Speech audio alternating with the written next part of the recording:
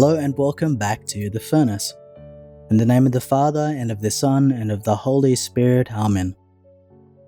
He was known as the Golden Mouth because of his eloquent sermons. Saint John Chrysostom, one of my favourite fathers of the early church, preached some amazing sermons. And when you read the early church fathers, you can tell that they had much more of a mystical and symbolic sensibility in their understanding of the faith, for they were able to make connections as if the whole world was like a book of signs.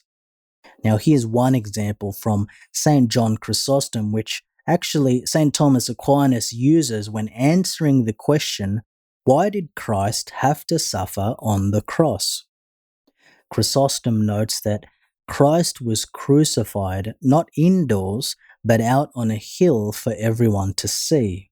And he says that Jesus Christ suffered upon a high rood and not under a roof, in order that the nature of the air might be purified, and the earth felt like a benefit, for it was cleansed by the flowing of the blood from his side.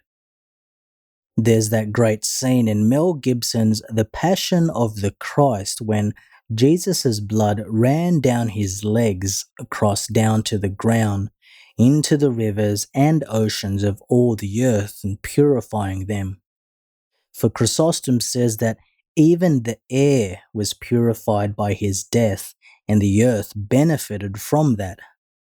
Now perhaps spend some time outdoors in fresh air today and notice the beauty of God's saving act for you by the fresh air you breathe.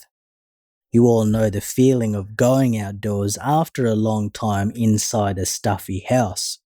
It is like a breath of new life comes upon you. That experience today with your faith, and make the mere fact of being outdoors a moment of prayer and encounter with our Lord who died for us and purified the air that we breathe. Let us pray. O God, strength of those who hope in you, who will that the Bishop St. John Chrysostom should be illustrious by his wonderful eloquence and his experience of suffering, grant us, we pray, that, instructed by his teaching, we may be strengthened through the example of his invincible patience. Through our Lord Jesus Christ, your Son, who lives and reigns with you in the unity of the Holy Spirit, God forever and ever. Amen. In the name of the Father, and of the Son, and of the Holy Spirit. Amen.